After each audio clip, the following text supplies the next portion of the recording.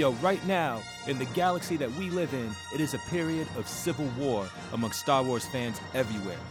Some people think The Last Jedi is a new hope for the franchise, driving it forward into places unknown, while other people think that the movie is complete trash. What do we think? Keep listening to find out. I'm Cooley, and this is the Redbeard Podcast.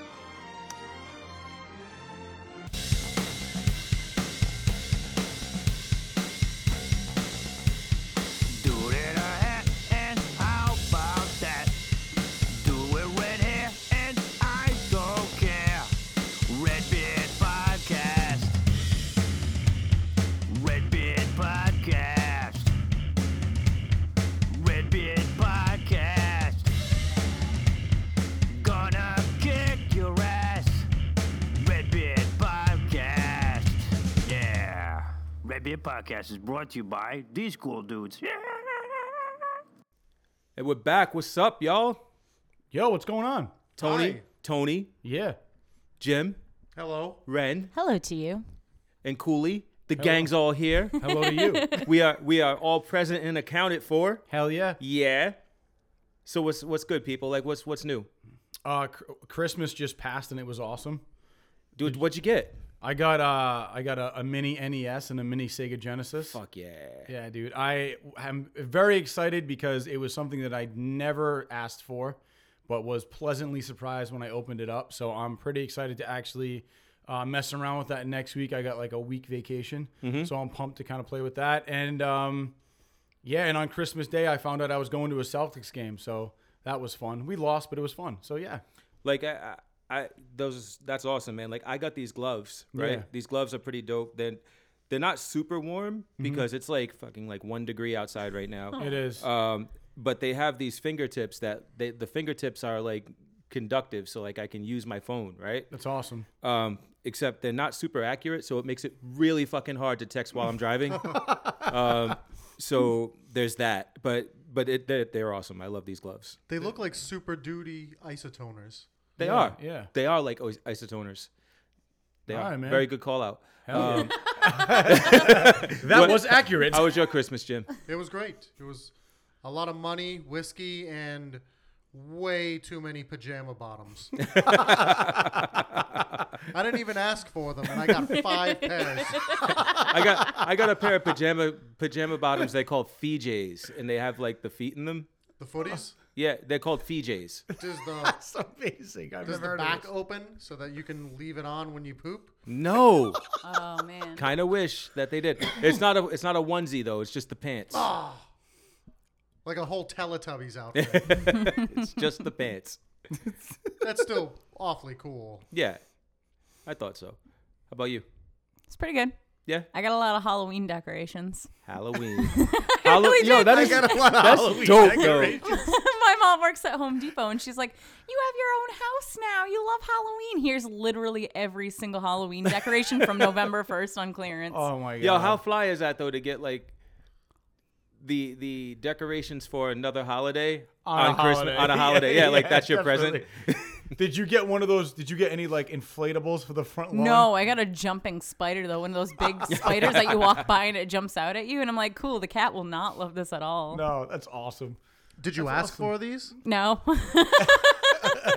But you're we're happy you got pleasantly them. surprised. Yeah, I had like one of those huge IKEA like bags that they give you to shop with. Yeah, I yeah, have yeah. a huge one of those just full of decorations. That's amazing. Yo, something. Oh, Jim had something to say. I was just waving to Oh. Tony's wife, who's entering the room. Hey, Becca. How are you? She sticks her hand out and waves. She's signaling hi back. So something that we all got for Christmas. I got mine a little early. Some of y'all got them a little late. Star Wars Episode 8. Hell yeah. We all saw it. Yeah, we all saw it. We all have our thoughts and opinions, right? So we're kind of just gonna go around the table and figure out, how we felt, and like start with the positive stuff. Like, give me the good stuff first. Jim. Good stuff. Yes. I liked that they brought it to a casino planet. I think that might be a little random. I know that's Okay. no, please, that's fine. I'm a big gambler. I know that the bar on Tatooine from A New Hope is classic because it has all those kind of scummy aliens there. Right. And I feel like that's what we received in this casino from another world is you have all of these kind of sleazy characters spending away their money, most of them who are selling vehicles and ammunition to both the New Order and the Rebels. I thought that was kind of cool. It was kind of like the equal but opposite of what the Cantina was, because the Cantina was just straight thugs, like of course, Cantina. the worst. What is the most vile pit of scum and villainy in the galaxy, right? Like And that's what it is. I didn't get that vibe from the casino world, Well, I but think the casino it's still the Vile. It's just the Vile that have been able to truly turn it into a profit. right, They're a little more educated. a little more glamorous. Exactly. Yeah. Ren. I would have to say a positive of the film is some of the best like battle scenes in any of the Star Wars films to date. Like the lightsaber fight in the throne room was fantastic, and then the battleship fight and was it Crate? Is that?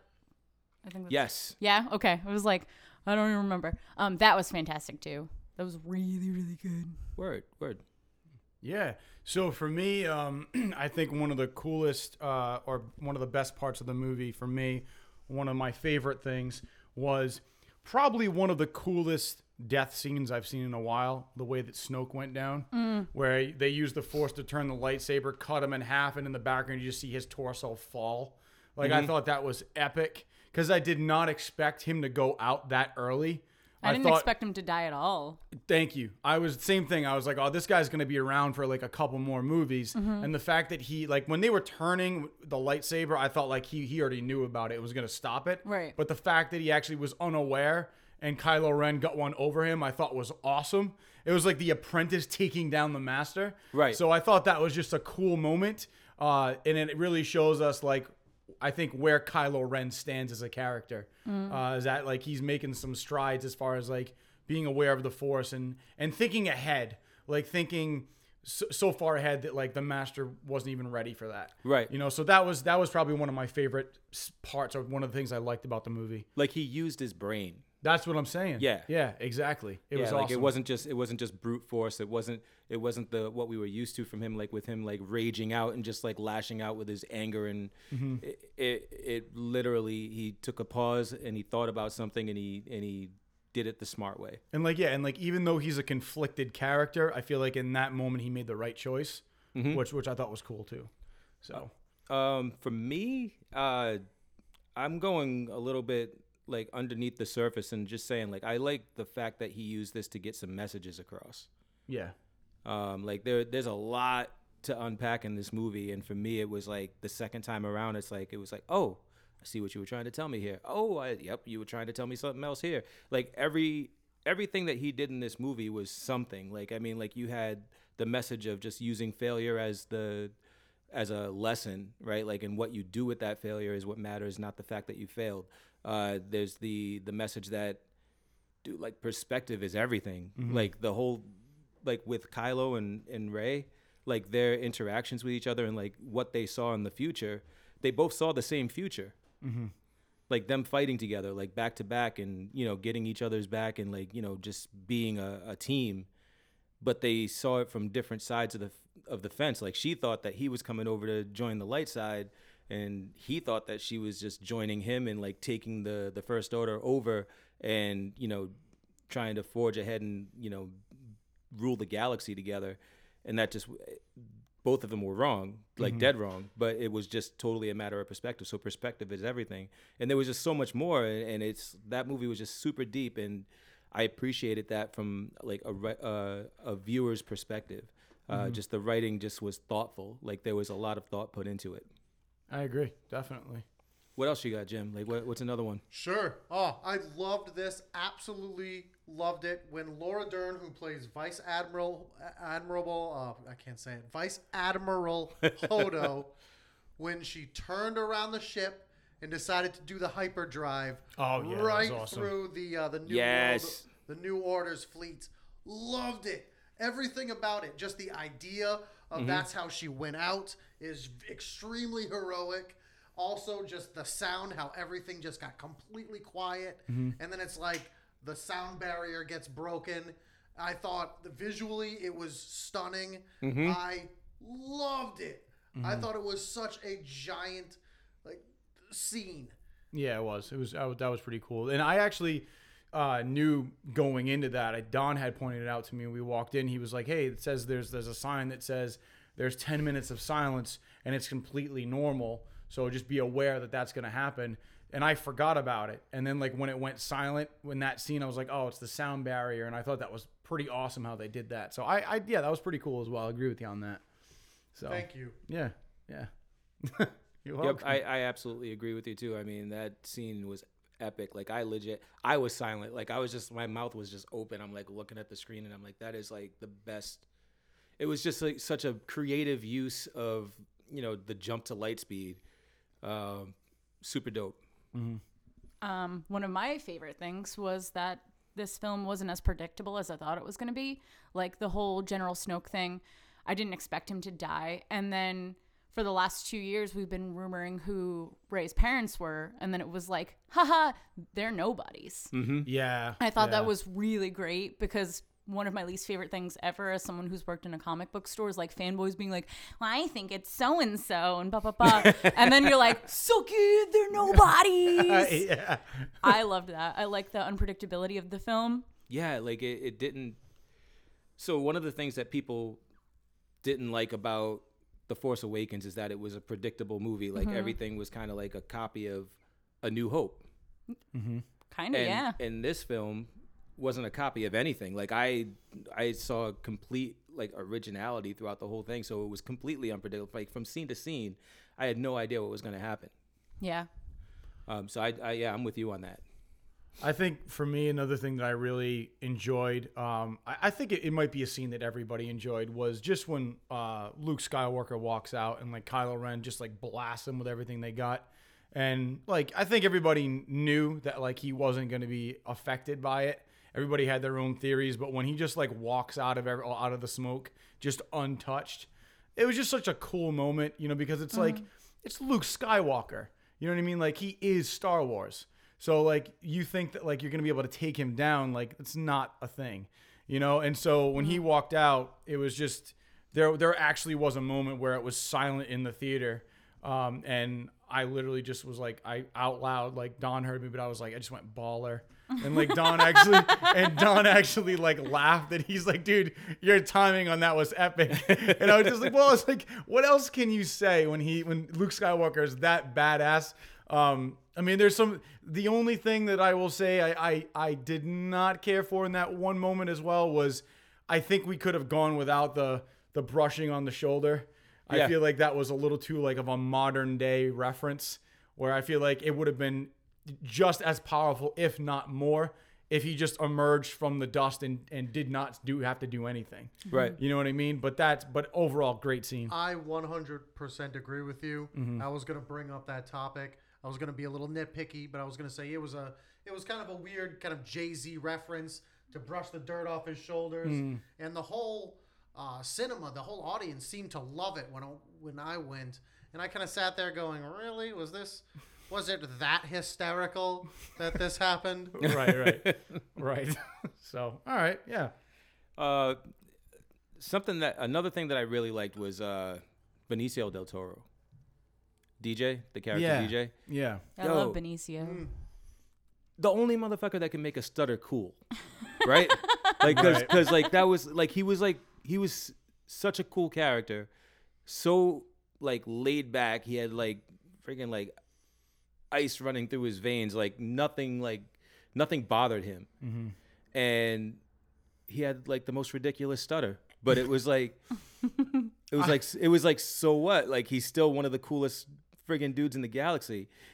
I got the impression that he had ice, he didn't care about anything because he was probably drunk the entire time. That's kind of what I got. You know what I mean? But yeah, he just did not. He just didn't chill. Yeah, gave no fucks. I think that character kind of threw me off though, because I went into that movie not even knowing that he was in it. So when I saw him, I was like, oh, he's in this? And then it Yeah. was just like the whole movie, I was like, he kept reminding me that he was in it. So it was kind of like taking me out of it. But I was like, okay, he's in this though. Yeah. It was weird. I just didn't expect to see him. Dude, I like, feel you. He kind of made that like casino scene for me. Like it was him that made that scene for me. Like everything else I could have like, take it or leave it, you know what I mean? But like him showing up and him being like the guy that they get to help them out. He was the Lando Calrissian of this movie, and he did the whole betrayal thing that Lando Calrissian did, and like so you can kind of say it kind of called back to Empire Strikes Back, but they did it in such a unique way that you don't draw the parallel immediately. Exactly. And you and Ren were talking about the unpredictability of this movie, and that kind of goes towards Finn and the woman went to this casino in search of the man with that red flower emblem, Right. and he turned out to just be a nobody. Well, actually, that dude was actually the master code breaker. Oh, I'm sure he was. But he ends up not it being the one that they use. It felt very misleading that you were kind of waiting for him to show back up later on in the movie. And he's actually a significant actor. I'm sure. That's Justin Theroux. He was. It was. That was the dude from The Leftovers. Yep. It didn't He's even great. dawn on me at the time. Yeah. Yeah, he had a little cameo. So I mean, like you get somebody like that to play this guy that's ultimately no one, like you said. It's like that's also part of the misleading nature of it is that you're looking at this guy. He's an actor that you've seen before. You recognize him, and you're like, oh, he's gonna be the guy, and he's just not the guy. Yeah, until they meet up with Benicio del Toro on the ship that BB-8 ends up stealing. Right. You're still, in my mind, I'm still thinking, when are we going to meet back up with that code breaker? Right. When are we going to find him and get him on board to save the rebels? Mm-hmm. Yeah, good call. And so that's it. We're not gonna keep stroking the nuts of Star Wars. There's still some things that we have to get off our chest. So stick around, and we'll be back for that.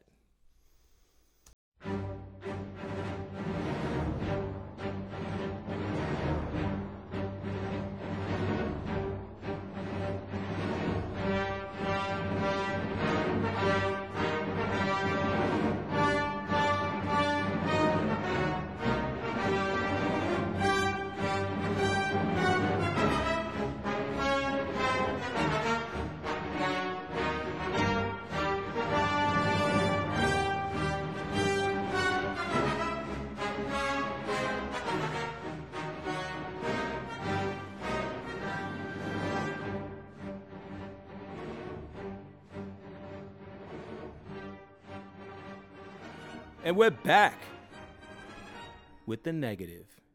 With the negative. And here we go. So, Jim, what's something that you could have done without in this film? Okay. The number one thing in this movie that pissed me off to all high hell was when Princess Leia wakes up in space and then fucking flies back into the ship like she's Mary Poppins. To me, that looked corny as all hell. I thought it probably would have been better if she died. I think it would have had a larger impact. I feel like she really didn't do much after that in the movie. And I think it would have been a giant surprise to a lot of people if you killed off Princess Leia quick and at the beginning of the movie. I thought that was very powerful when you see her sucked out. She dies with General Akbar.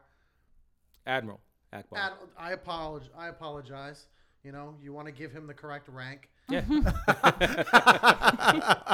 But I thought that was great to kill her off. Left everybody in the audience stunned, and then she's floating in space, and she just wakes up, and it's like she grabs onto a line like she's deep sea diving, and someone just pulls her back. You know what's, if I can interject with that, I agree with you. I think that it was a little cheesy. And the other thing that didn't make sense to me is that even if she did wake up and was able to use the force to pull herself back in, like realistically, if she was in space, she would have been dead anyway because there's no oxygen. Yeah. And like your blood boils and you technically like explode from the inside out. So like she would have basically been dead anyway and would have never woken up. Yeah, I think But you just like freeze to death. Yeah, but she woke up partially frozen and then was just like, "Meh." I was like, wait. So that didn't make too much sense to me, but suspension of disbelief. So Yeah. Yeah, it I mean, didn't- there's all kinds of ways to kind of explain that Yeah. away, like especially when you're dealing with something as mystical and unknown as the Force and how it works. I mean, Right. we're still to this day learning new things and ways that the Force works. So, like you said, suspension of disbelief, exactly. like that's like a whatever. I agree with you though, Jim. Like I did not like the visual of her flying, like the way they had her flying through space. It was just kind of like it was almost like an afterthought. It was like playing with color forms almost. Like it just like she just kind of glided across the screen. Something though, like just to throw out there, like I don't want to take too much time on it, but the director actually said that they played with the idea like heavily that was going to be her final scene. But the reason why it wasn't was because they had all that footage afterwards of her performance, and it was her final performance. And he said that he didn't want to rob fans of her final performance and the last chance to actually see what she did on screen. He said to put that in like a director's cut or like a special features reel would have been like, it wouldn't have done justice to the character or to the actress. I can respect So, that. That's cool. I can completely respect so that. I mean, yeah, totally. Like, I mean, I thought that took balls to like actually rearrange your movie just because you had respect for the actress. So I actually gave him big ups for that, and I overlooked that scene for that reason. What you got, Ren? I would say a big con for me was character utilization. Like with Carrie Fisher, how they had her sucked out into space, and then it was like, oh, she was kind of frozen, but she's not dead. Like in Guardians of the Galaxy 2, you have, what's his name with the blue... Star-Lord. No. His father figure freezes to death. Oh, yeah, him. It's like Kurt Russell? No. No, No, she's talking Merle about from Michael Walking Rooker. Dead. Yeah. Oh, yeah. I forget Oh my God, I what's know who his you're name? talking It's about. something sharp. Yondu. Yeah, thank Yes. you, Yondu. When Yondu dies, like I was like, oh, he's gonna wake up and it's gonna be fine, and then he actually is dead because he freezes in space. I was like, no, Right. and like that was a great end for me. With Leia, I was like, oh, okay, but you have this actress who did pass away, so you have to use that footage. I was like, oh, okay, I get it, but now this makes it kind of janky with her storyline, and then there were like really unnecessary scenes, like when Luke is milking the animal. I was like, this is not necessary like, why is this here? And then I love that, though. no, it was so weird. I forgot about I loved that. it because it so was weird. So weird. Captain Phasma, they like hype this character. She has like really cool armor, and they never utilize her in like a really cool way. She never has a really cool storyline. It's just like, she's here. When I felt like they could have hyped her up to be a really cool character, a really big part of the storyline. Nope. General Snoke, they kill him off pretty early when I was like, we could have used him to deepen, Kylo Ren's storyline. Instead, it's just like, nah, his dad's dead, Snoke's dead. We're just kind of like, freestyle this. I don't know. All right. I partially agree with you. Okay. The like Phasma and Snoke, like underutilizing them. I thought they were utilized for what they were meant to be. They were people that were meant to give a foil or give like some motivation to the other characters to see their development. And if you look back in Star Wars history, I mean, that's a staple of Star Wars. You have some ultra cool characters that are underutilized and destroyed. I don't know. It just bums me out. Like, they hyped the Porgs up like for a year before that movie even came up. They're like, here's all this merch, and they're like 3 minutes of the film, which is okay because you shouldn't like use Porgs for much more than that in the film. Right. The great cameos like Benicio del Toro and Justin Theroux, they're just there and then they're gone. Like, Star Wars is always throwing like a bajillion different characters at us, and they're like, but we only need 5 really to get the storyline going. We just have like, But that's what the, bums me out. That's But- the It was grandness just of the Star weird Wars the way they universe, did though. it too. yeah, but it's, The fact that I didn't even know he was in it is Yeah. what threw me. Like, how did I not know Benicio del Toro was in this movie? yeah, and he's like one of the best actors in it too. Yeah, that's like exactly. Mark Hamill, Benicio del Toro, like they're fantastic. And you just had all these cameos that were just like, hey, we're in it for a couple minutes and we're great actors, and it moves on. And that's always been the way of Star Wars, but it seems so wasteful. And it's catering to the fanboy lifestyle where you give these people like 50 new characters every movie to cosplay, but they're totally not necessary in the long run. Right. And that just like, I don't know, it's super wasteful to me. For me, I hated the use of humor in this movie. Oh, yeah. Like the type of humor, not the use of it, but the type of the humor that they use. It was very slapstick to me, like in many instances, and it wasn't situational. It wasn't it wasn't circumstantial comedy. It was slapstick comedy, like in your face, like haha, that was a funny moment. You know what I mean? Like Yeah. there were some circumstantial like instances, but for the most part, you had like BB-8 like shooting coins out of himself, or like just the fact that people were able to put coins into BB-8, and when they did, you heard them clink inside of him like he's just a hollow ball. It was just really weird to me. It's like, we know that BB-8's solid. I mean, like he's like super heavy and whatnot. But even if he was hollow, like even though he has coins in him, like how does he shoot them out? How does he? How did that happen? How did he collect the coins, load them up, and like put them into a coin shooter? Where did the coin shooter come from? Yeah. Like that was obvious. It was just obviously done for the sake of getting a laugh, and it was totally, what do you call it? When something's just there. It was just unneeded. It was no. When something's there, convenient. It was a matter of convenience. Convenience. Yeah. It was given to him as a matter of convenience and not as a function. So like there's no function for him having that coin shooter other than somebody must have anticipated that somebody was going to put coins in him. What if one day somebody puts coins in him? He can use this. It's like, that makes no sense to me. Right. So that was one of my negatives. Like, it's just the overuse of slapstick comedy.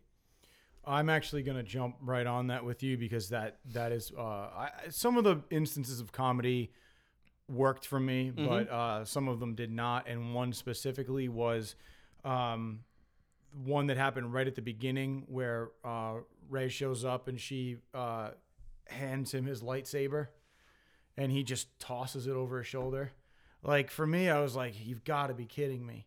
Like, that is could be probably one of the most powerful moments of this movie, because we've been waiting since The Force Awakens to see what happens when she hands him his lightsaber, and he just looks at it and tosses it. And when it happened, like, I laughed because I was like, like, wait, I laughed because I was like, it was like so weird that it happened. But then like 3 seconds later, I was like, wait, that's it? Like, that's all you're doing with that? Like, we've been waiting a year and a half, 2 years for that. And he, even if he had just taken it and looked at it and held on to it and walked right past her and not even acknowledged it, but the fact that he just threw it over his shoulder like a friggin' salt shaker, I was just like, you've got to be kidding me. It just like that. And everybody thought that was hilarious. And that just like was a downer for me. I'm like, wow, that was going to be the moment I was waiting for. And it just got shit on. Right. And that was, I feel like they could have done that a lot differently. So yeah, it was kind of like a slapstick moment that I felt was just, we could have done without. I agree with that all the Yeah. way. And I blame that on like the Disney side, because Disney acquired Marvel. Those movies are heavy on like the slapstick comedy, and that's what we've come to expect from Marvel. And I think somewhere along the lines that Star Wars is going to get integrated with like, oh, that's what the crowd wants to see, the humor side of it. But like, no, because 1, Yeah. 2, and 3 were heavy with like really corny humor, and rewatching those is so painful to me. It's terrible. You're like, ooh, you cringe every time a joke is made. Yeah. And I don't want that to be the future for Star Wars films, but this one really bummed me out because it's looking that way. Yeah. Yeah. Ren, you had brought this up previously, so I'm going to say something else, but I will reference I thought that Captain Phasma was completely underutilized. I thought she died way too fast, not just in the grand scheme of the movies, but I thought even that fight scene felt a little quick. Yeah. That he hits her in the head and you see her eye and then she just falls into a pit Into of the fire. chasm, yep. And that was done. I felt like that was Finn's arch enemy and he met her too quickly and she met a quick end. And I was disappointed with that. Boba Fett. But I think something else that I was not a fan of was the whole scene where Rey went down into that dark side tunnel on the on the island that's all covered in like dead seaweed, and she goes down into a cave where she just sees a funhouse mirror of Rey's backwards and forwards, and she touches it and says, "Who are my parents?" And it just reveals her again. I felt like that was a completely unnecessary scene. I felt like nothing was resolved from it. It didn't show you whether she was swaying more to the dark side or the light. It just seemed completely throwaway. Well, again, like that's a lot like the other scene that I had talked about. I can't remember what that scene was. Milking cows? I'm 44. I'm losing my fucking mind over here. I can't remember the scene I was talking about, but this is another scene where it's a callback in disguise, where that's her moment as like when Luke was on Dagobah, and he goes into that little thing and he like cuts, Vader's mask off and he sees his face. Like that was kind of like her moment, like that, like where she sees herself and she starts to realize like, well, maybe it doesn't matter like who my parents are, you know what I mean? But she's still kind of holding on to that hope to find out, I guess I can understand that. I can see the resemblance. I thought that when I was sitting in the theater, going that's kind of similar to when Luke Skywalker fought the fictitious Darth Vader. But I also just felt I didn't feel the same towards this scene with Rey as I did with that scene with Luke Skywalker. I felt like that was a lot more powerful. Right. Because Yeah, no, Yoda the execution of it wasn't great because like you nailed it when you called it a funhouse mirror, because it was just like the lead up to that, like it wasn't it didn't give me any like sense of dread.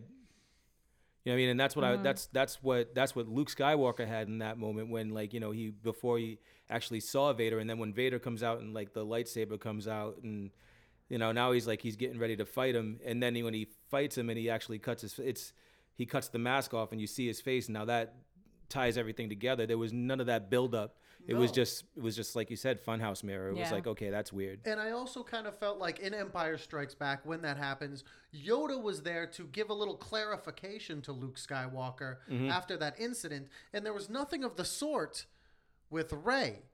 If I'm correct, Rey never brought this scenario up to Luke Skywalker that she fell down that pit and had that interaction with that funhouse mirror. That was never brought up to Luke Skywalker, correct? Not that I remember. So she was just left wondering. Right.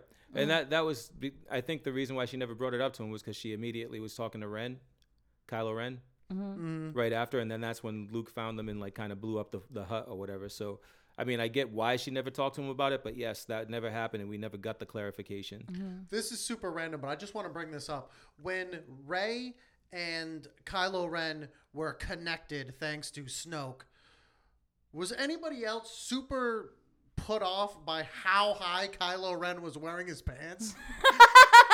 I totally noticed that. Yeah. They were like above his belly button.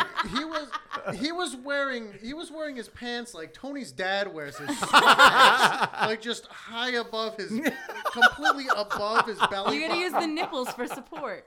Waistband support. It's so funny that you used my dad as a reference point. Oh my god. It was so awkward to me. Oh my god. That Rey would say, "Could you put on a shirt?" And she didn't go, "Can you pull your pants down just a little in a non-sexual way? Can you just wear them like a normal?" It's like conservative Disney film. You gotta keep them way up. Yeah. Like this isn't Iraq. Like, did the New Order just ban belly buttons? No, it was kind of like like he had his like thing on, like the Like his sash. Yeah. Like Yeah. cummerbund. Yeah. No, it's like Yeah. it's like they're like samurai pants almost with like a giant ass freaking like. So he's belt. got Aladdin pants on. Yeah, like I mean, but I mean, He's got some MC Hammer pants. I'm just Exactly. saying, to me, it looked incredibly awkward. It looked like he was going to, like, get in a barrel and go down Niagara Falls. I don't know why I made that reference. Like, no belly buttons means you're going to commit suicide. You're going over a national landmark. what's your second negative thing? Okay, so I've been a stickler for like plot lines and stuff like that before. This had super uneven pacing towards the middle. Like the beginning, I was like, okay, it's like pretty strong start. The middle started to just get really wonky. Like the second half of the movie, you had 3 different plot lines going on, and you had a lot of buildup for these payoffs, but the buildup just took forever. And So true. it just took forever. Like this was the longest Star Wars movie yet, and it felt like it. Like I was sitting there like, cool, I'm watching the scene, but like what's gonna be the payoff? Because it doesn't feel like anything's really gonna come from this. And then once the payoff hit, it's like a dad joke. Like it's built up and you get like the actual finish of it and you just like roll your eyes like, cool. I'm actually going to throw in there with what you're saying is that I was telling you earlier, there was one point in the movie where I passed out for 5 minutes. Yeah. Because it got way too dialogue heavy. And I might have been tired, but like I passed out for like 3 minutes and then woke back up. It's like when you play a video game and the dialogue just keeps going and you keep like clicking next because you don't care and you actually get to what the scene built up and you're like, okay, why did I just spend 5 minutes clicking next and this is all I'm getting? Like it was just Yeah, I mean, I agree with you. it was so dialogue heavy. Like I felt like I'm going to mention the Twilight series, which is a terrible series, but it's something I said could be condensed to like one book. That's what this movie felt like. Like I could have got a half-hour cut off this bitch and it would have been great. Like it just needed more editing. And I know they had a lot going on. They have a lot to work with. They own a billion different companies now, and they had to fit like the Carrie Fisher scenes in there, so I'm sure that extended it. And they had to like loop it all in to make sense. But like I was sitting there like, what the fuck is going on? Like it was just so drawn out. There were parts of it that I felt I was trying to connect like multiple storylines, and I think that's why I was like, wait, what is going on right now? Like there was one, but then like even though I fell asleep for like 3 minutes, whatever I missed, I didn't need because the movie still worked for me. You know what I'm saying? So yeah, like last film, Rogue One, it felt like that too. Like it was just like skip.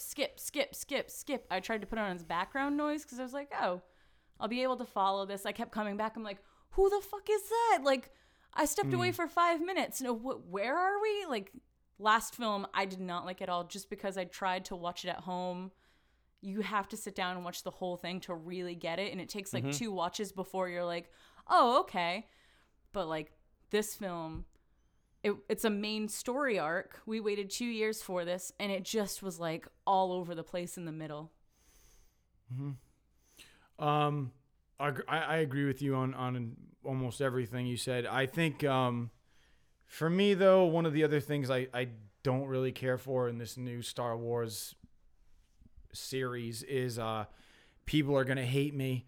I could do without Finn. Yeah. Like I don't care. You know what I mean? Like he's a cool character, and like you want to kill me right now because I know you're a big fan of him. yeah, I you can can see see how it. much you hate me. My But, dog's like, name is Finn. yeah, no, I know, and I know that you love Finn, and that's why I said a lot of people are gonna hate me. Hashtag Cooley. But like basically, like I watched this movie, and as soon as he popped on screen, I was like, oh yeah, he's in this.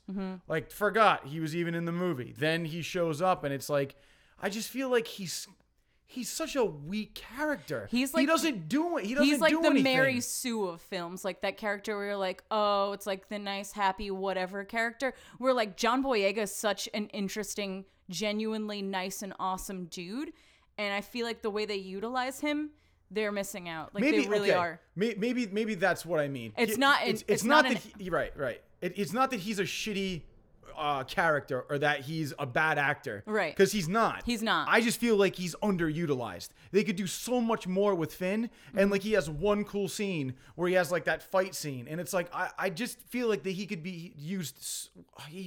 They could do so much more with him. Yeah. And that's all. And I felt like that he was kind of a weak link in this film. The only powerful scene that I felt he had was when that what's her face? Phasma. Yeah, she goes down, and then there's the other scene where like he almost tries to fly into the cannon, and then like that chick basically saves his life. Like, Oh, yeah. those are the only like. But I mean, I just felt like he was gonna have a bigger role in this movie.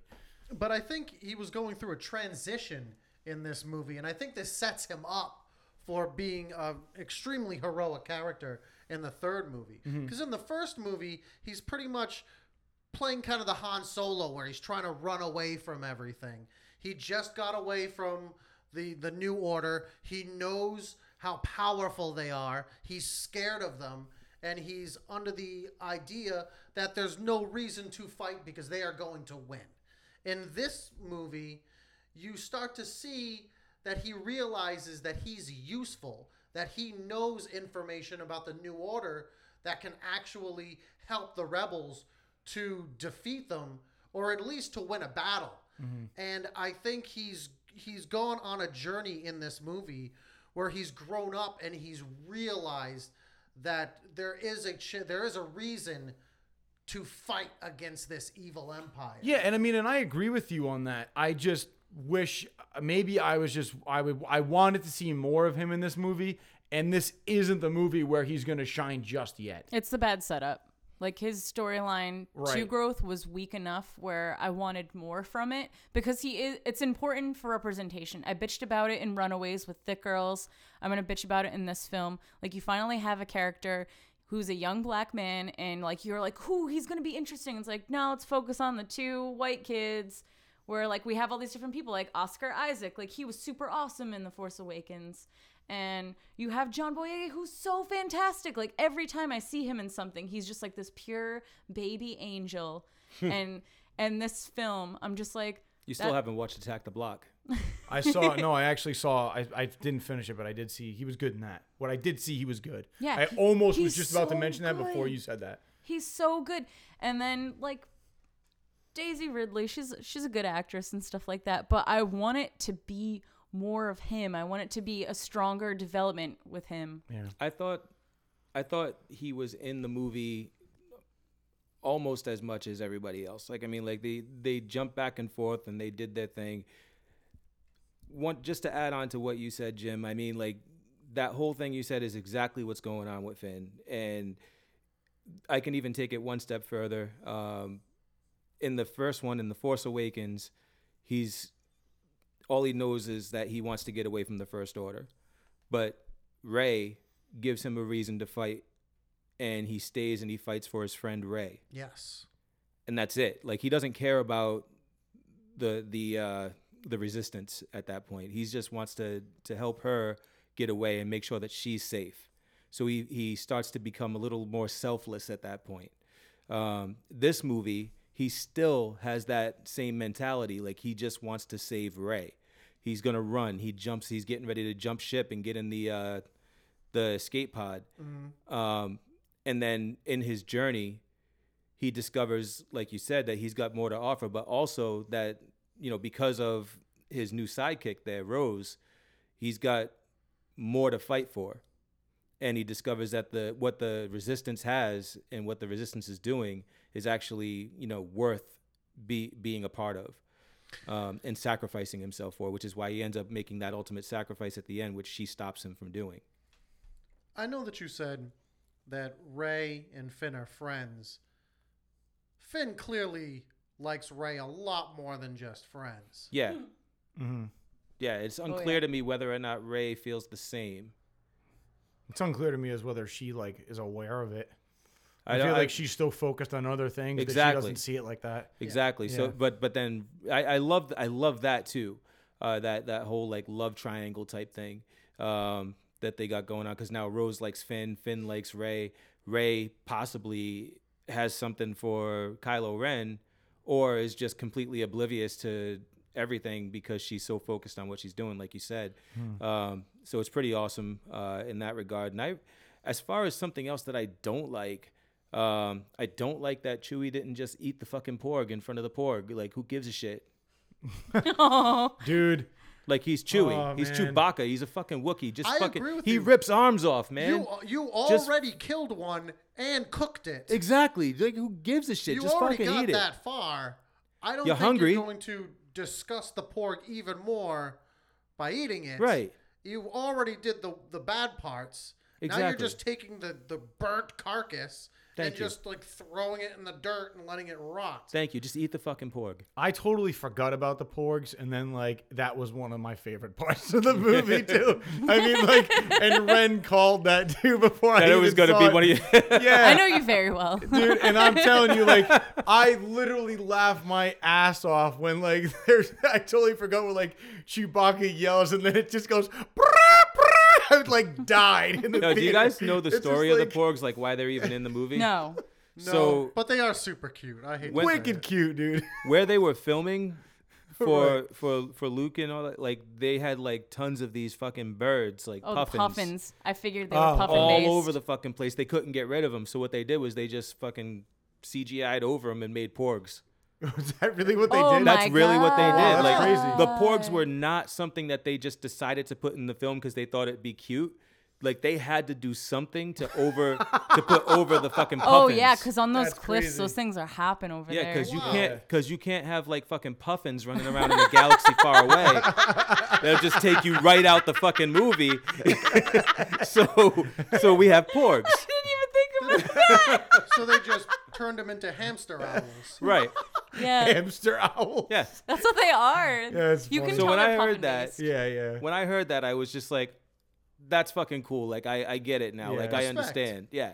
But Like- those, hey, honestly, like, thank the puffins because Disney is cashing in on that. Oh yeah, Like, they're making so much that's money. all the Christmas merch that there was in like the non-gender specific section at Target. It was like puffin plush, puffin this, puffin that, play sets.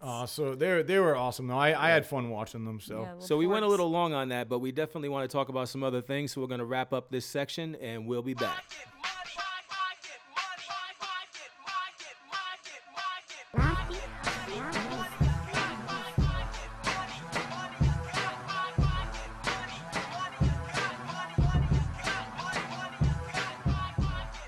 supply and demand investing, where not all investments are created equal. Yo, Cooley, what's up, man? You want to play a game of Would You Rather? Let's do it.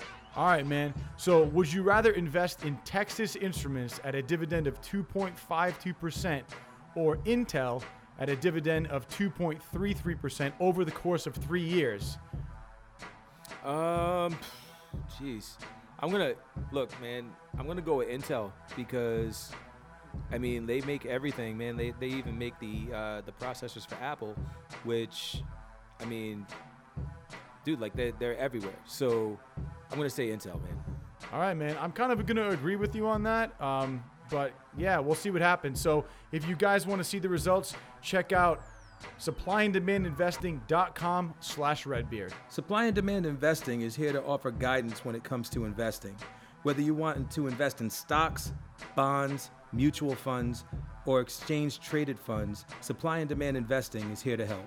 And unlike the buy and hold method of investing of the past, supply and demand investing is comparative to any good sports team. There are good times to play offense by investing your hard-earned money in things like the S&P 500, the NASDAQ, real estate, or international equity.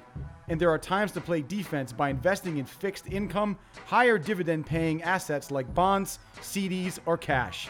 So check out supplyanddemandinvesting.com/Redbeard.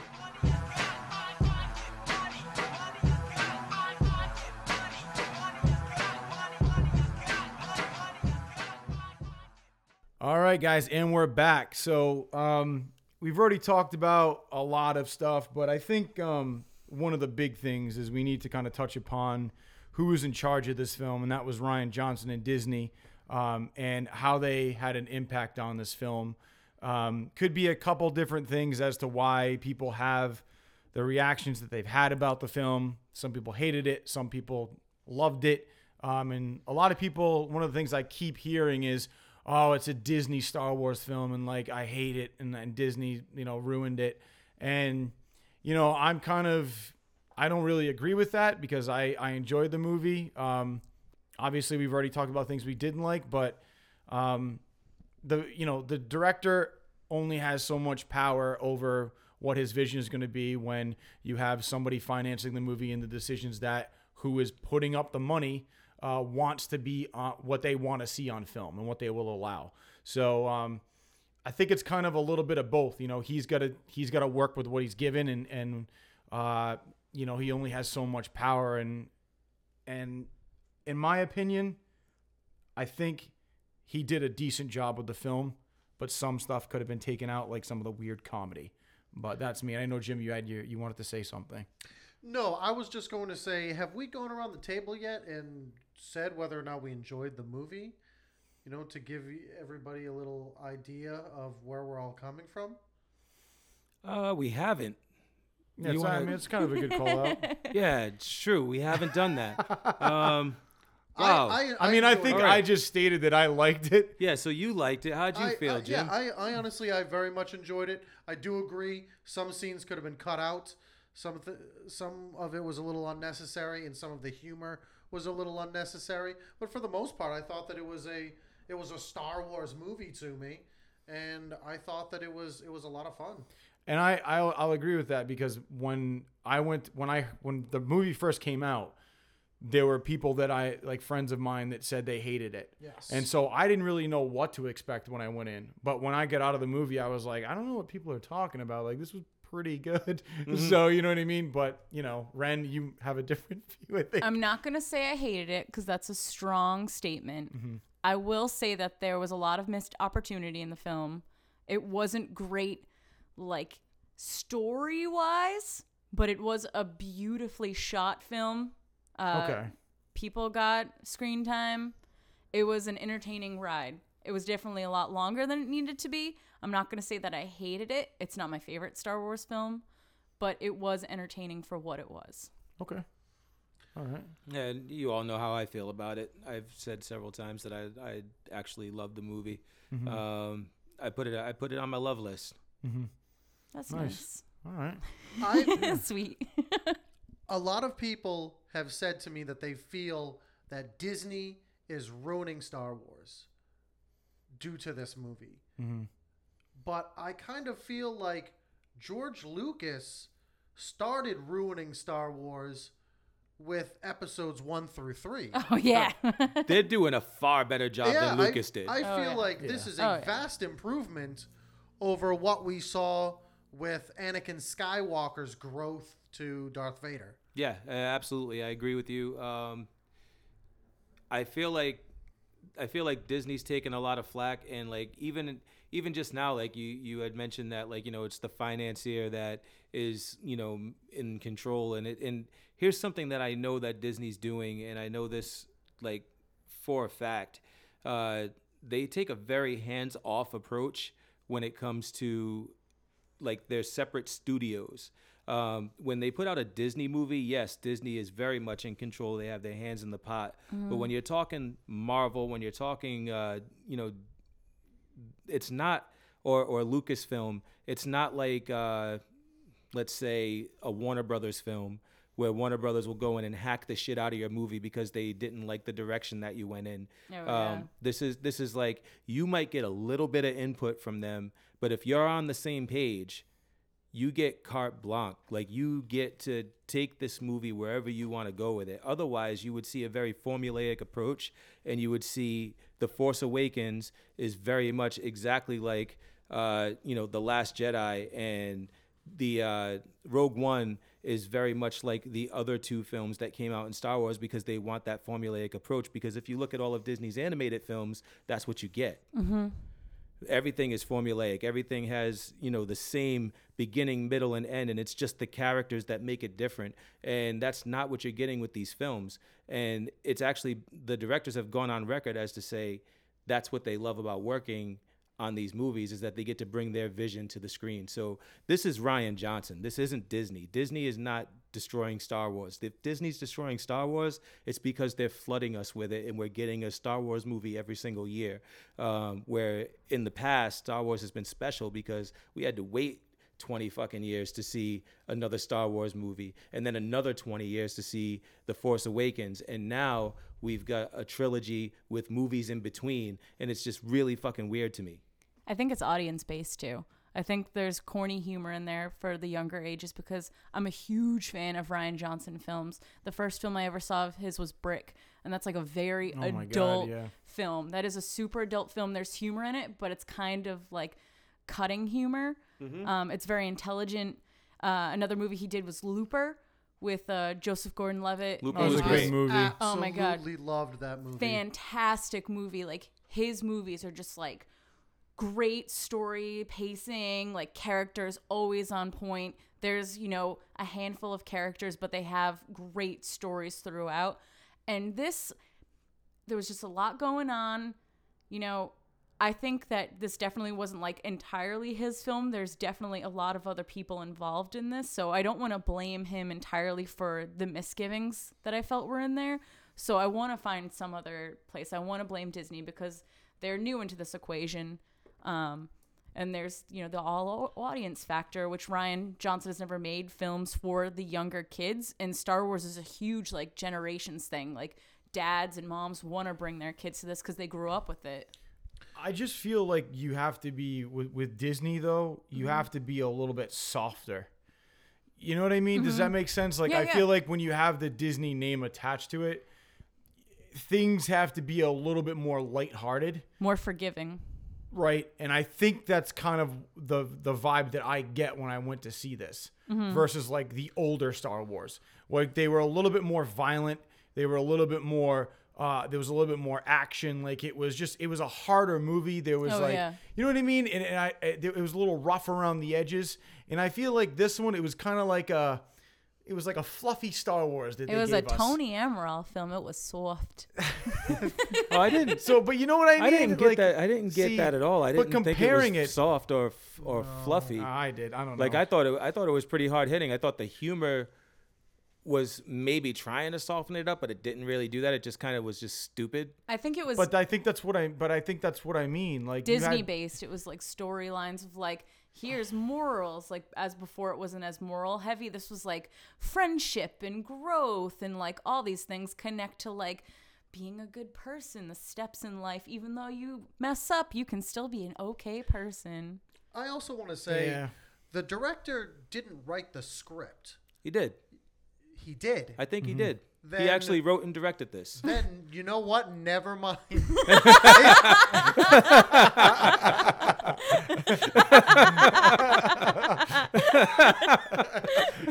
call out. But we know where you were going. I was trying to. Then never mind. Yeah, like look. I mean, like if you look at this as Disney's influence, I think you can find more of Disney's influence in The Force Awakens than you can in this movie.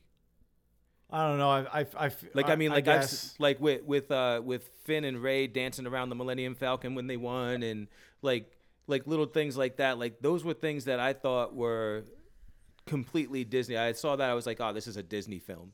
But Rian Johnson, what I think he did was he opened the cage. I mean, like everybody was making Star Wars films in this vacuum where like it all had to fit in and it had to be the same as the other ones, and it had to have nostalgia and it had to have all these different pieces that made people feel like they were watching a Star Wars movie. Where with him, like he was just a fan of Star Wars that made a movie that followed his own vision.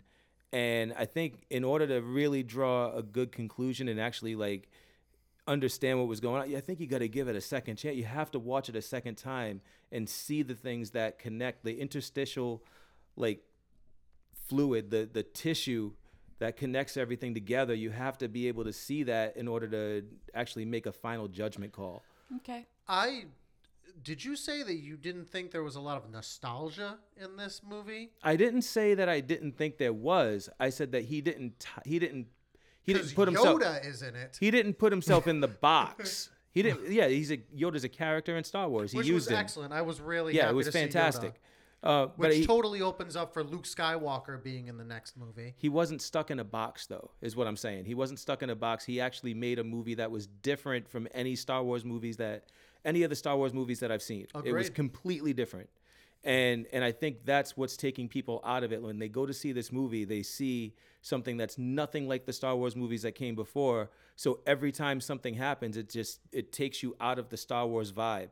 And you're just like, oh man, why are they doing this? Why are they killing my franchise? And they're not. They're really just opening up the door and showing you that there's a way forward and we can actually grow with these characters. And that's one of the things that we wanted to talk about was where do we think it's going from here?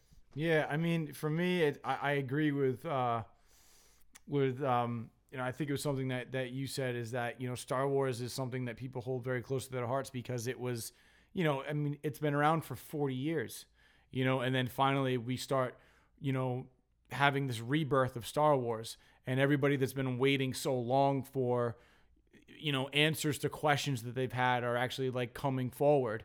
And they're not ready for the answers that they get. It might not go in the direction that they thought. And I feel like that kind of messes with their heads. So, where is Star Wars going to go from here? I mean, I definitely think we're going to see a lot more of Kylo Ren. I mean, he's the new Vader. I'm looking to see where. He's the new Emperor now. Yeah, Basically. exactly. I mean, exactly. I think that I just want to see. I want to see Kylo Ren go as far as he can go and get as dark as possible. Like I would like to see him get more powerful than Vader, because we saw Darth Vader he was he was the dark side, but he always answers to somebody, Right. and I want to see Kylo Ren be in charge, and he is the worst that you can get. I think he is now. But I mean, like he doesn't have to answer to anybody. Yeah. You know what I mean? So Kylo Ren is the dark side. That's where I hope it goes. Like I want to see him get worse than Vader. Because we start to see hints of that. Like he's conflicted right now, but I'm waiting for him to just flip and just fall. But you got Rey who's still trying to figure everything out. And I would actually like to see Rey actually go towards the dark side and actually fall into that pit for a little bit, but then come back from it. Because I feel like she has a lot of questions, and I feel like she's interested in answers that Kylo Ren may be able to give her. Or he might give her answers that are incorrect, but it's his way of luring her to the dark side. I want to see her cross that line and then have to fight her way back.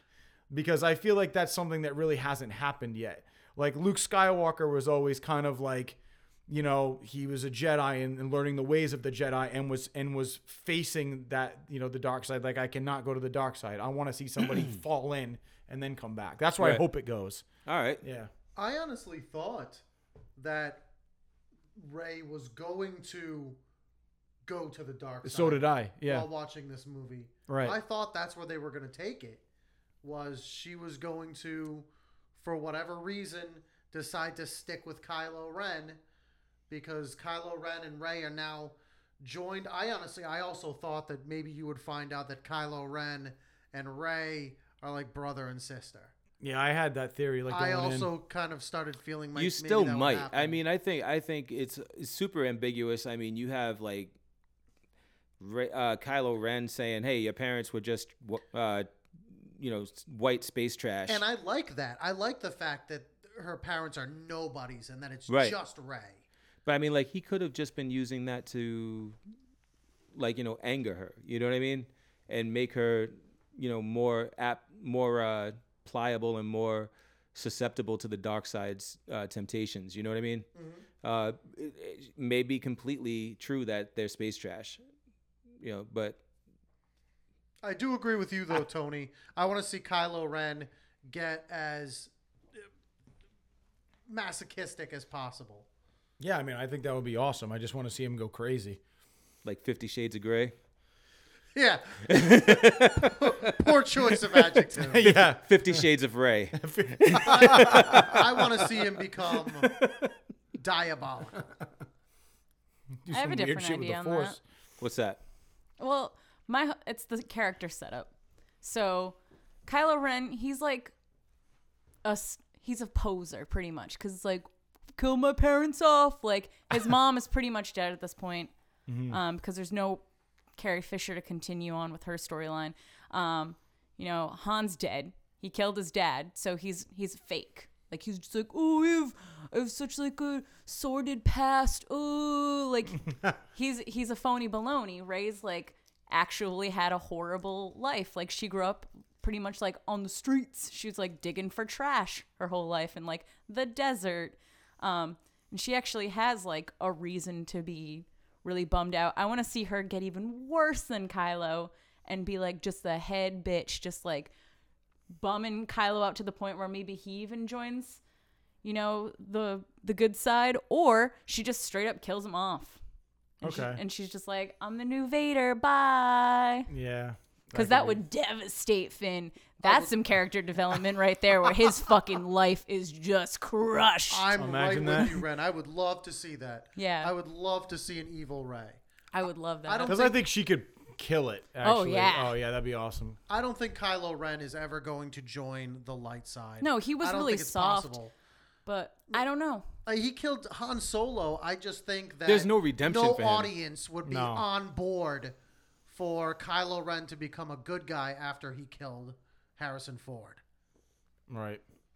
He had his chance to win the audience over, and I know this because when he killed Snoke and pulls the other lightsaber towards him, and they stand side by side, and he's standing there with his lightsaber, she's standing It's there like with back hers. to back. The Yeah. audience went nuts. They were like, "Oh my god, he's good!" Yeah. It was like they just like everything that they wanted just came true.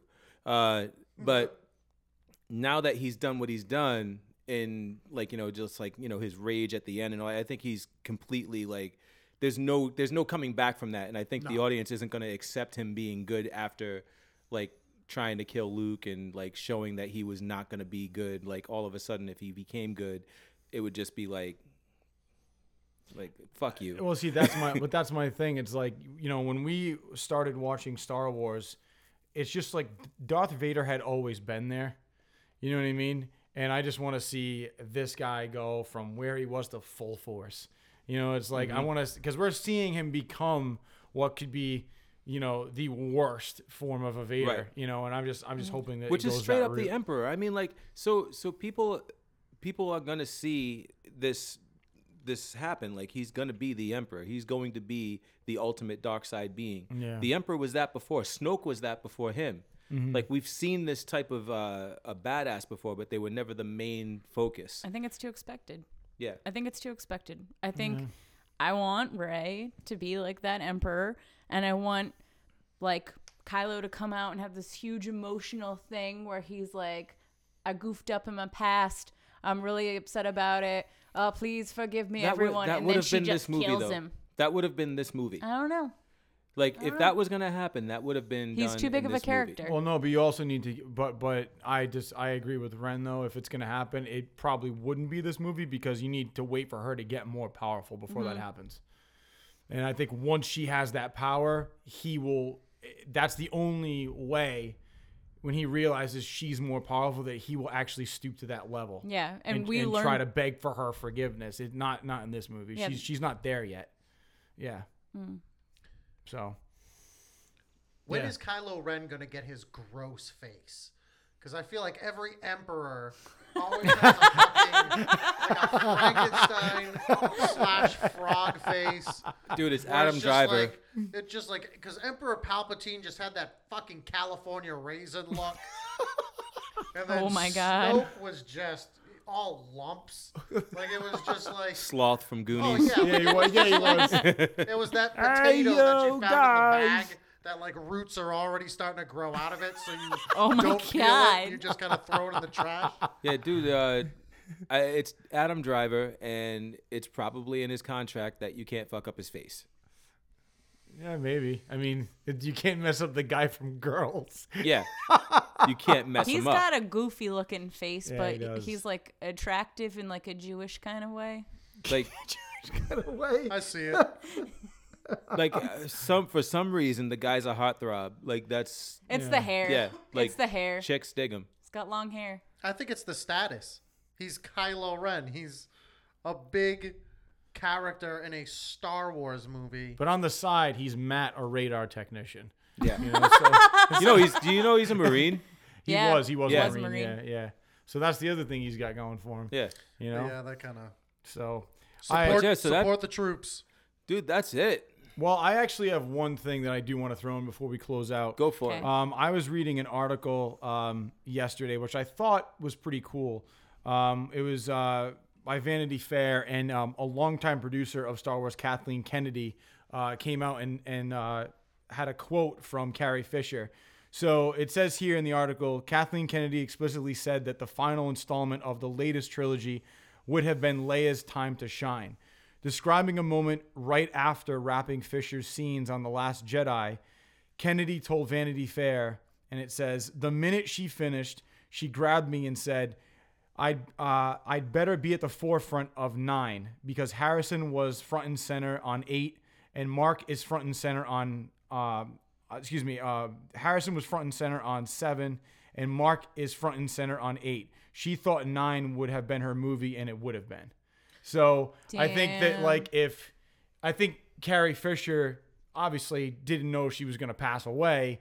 She was waiting for the next movie to be her time to shine. And, like, so, I mean, like, it just kind of sucks to know that she said that and she didn't get that movie. Yeah. Like, that's kind of a downer. You It's know what I even mean? more reason why, you keep those scenes alive, like in the film. Yeah, so You like know? when we were talking about that earlier, like, oh, like it was probably longer because of adding in like Carrie Fisher scenes. Like, yeah, she's right. Like there was 7, and then there was Harrison Ford's like Solo got killed off. No, and I then think 8 that was by Hamill. design, though. I think. Yeah, obviously and- by design. exactly. And unfortunately, what happened, and she died because of her sleep apnea, and here we are. Yeah. So She worked on her own rewrites with Ryan, though. Like, Yeah. She was brilliant. She was a brilliant mind, writing, acting, everything she did. She really shone, and it super bums me out. 'cause that's something I didn't actually. I loved her in this movie, and I hated there was one line that I hated, and it was when she said, "I've said it enough. You go ahead and say it. Yeah. Oh, yeah. May the force be with you." Like, that scene was so fucking corny to me. I was like, that was one of the things that they could have taken out of the film. Like, it was just like, but as a fourth wall breaker, it was kind of cool. But I mean, you don't break the fourth wall in Star Wars, and I feel like that's what they did with that. Okay. You know what I mean? Mm-hmm. And I honestly think Carrie Fisher, like, being a brilliant writer, if you guys have not seen like her like one woman show, it's hilarious, and she talks about all the inside stuff in Star Wars. So if you like her and don't know that about her, check it out. All right. So And that's all I got for tonight. How about you, Yeah, I'm tapped out. Jim? I've been done hours ago. And guys, after this episode, we do have one interview for you. So check out our interview that we did at Rhode Island Comic Con with the Ghost Hunters. The And, Ghost Hunters. Yeah. So we'll see you next week. Later. Peace. Bye.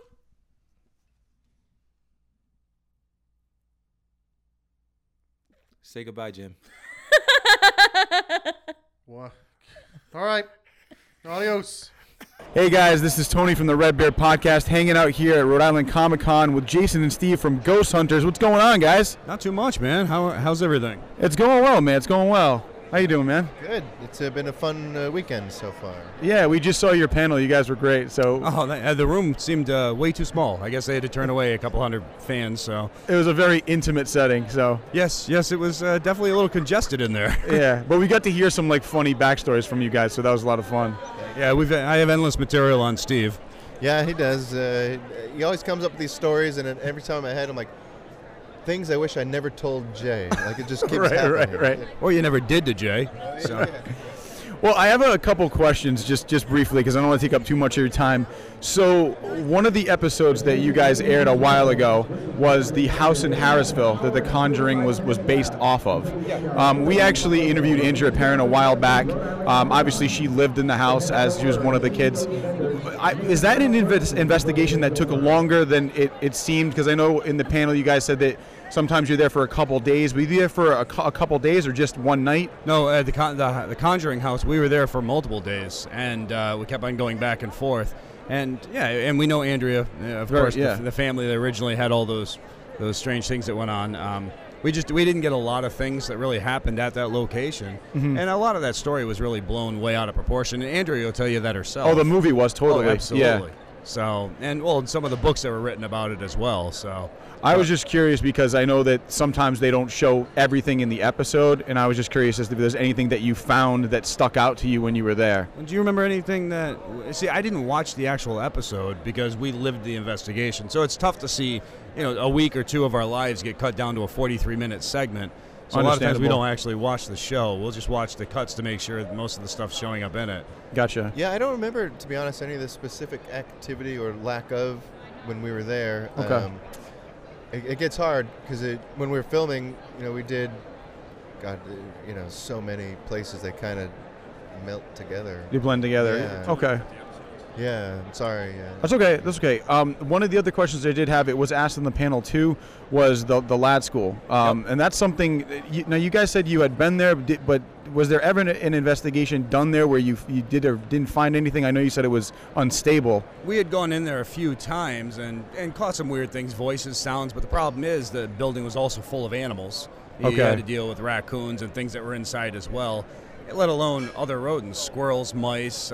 So you're dealing with a lot of contamination issues, let alone a lot of health issues and safety issues. Floors that are missing parts where you can fall 10 feet down to the pipes in the bottom, asbestos tiling. Yep. So it's really an unsafe location. So I would have to say in that kind of a situation, broken windows and everything else, it's just so much contamination that you don't know what's possibly paranormal or what's being made by something that might be residing in there. And were the voices that you heard, were they friendly? Was it anything, like, could you make out anything, or was it just sounds? No, and that's the problem. The windows are cracked and everything else. For all we know, it could have been other kids that were around the building on the outside and the sound's bleeding in. Okay. So, and that's the big issue when you're dealing with a building that's open to the elements. Right. Because you never know what's possibly paranormal or what is just contamination. Okay.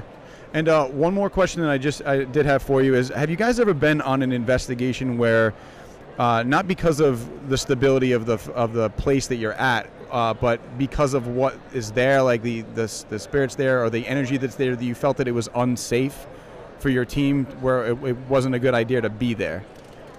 Yeah, we have had some circumstances. There was a case where we showed up and there were some squatters in the building, and we thought maybe we got them all out, but we weren't sure, so we didn't do that investigation. Are you talking ghost-wise? Yeah, like spiritual-wise. Like, is there anything that made you feel like it's maybe too strong of an energy? Skowhegan, Maine, we had furniture moving around on its own. We had a bird cage come shaking across the house. That was a negative entity case. That case, actually, they were bringing priests in from the churches to work at. But we got stuck there during a blizzard. And we literally were there for 4 days because we couldn't get out. And that was kind of a creepy case. I mean, that's the same case where the father ended up losing his finger with the door jam. Yeah, the door closed on him right in front of us, removed his finger. Oh, my God. So, that case, you definitely didn't feel safe because you didn't know where you could sit that you'd be safe. Right. Well, I don't want to take up too much of your time. I know you guys are busy. You got a line here. But thank you for taking the time to talk to us. It was super nice. Thank you, guys. Yeah, nice to talk to you.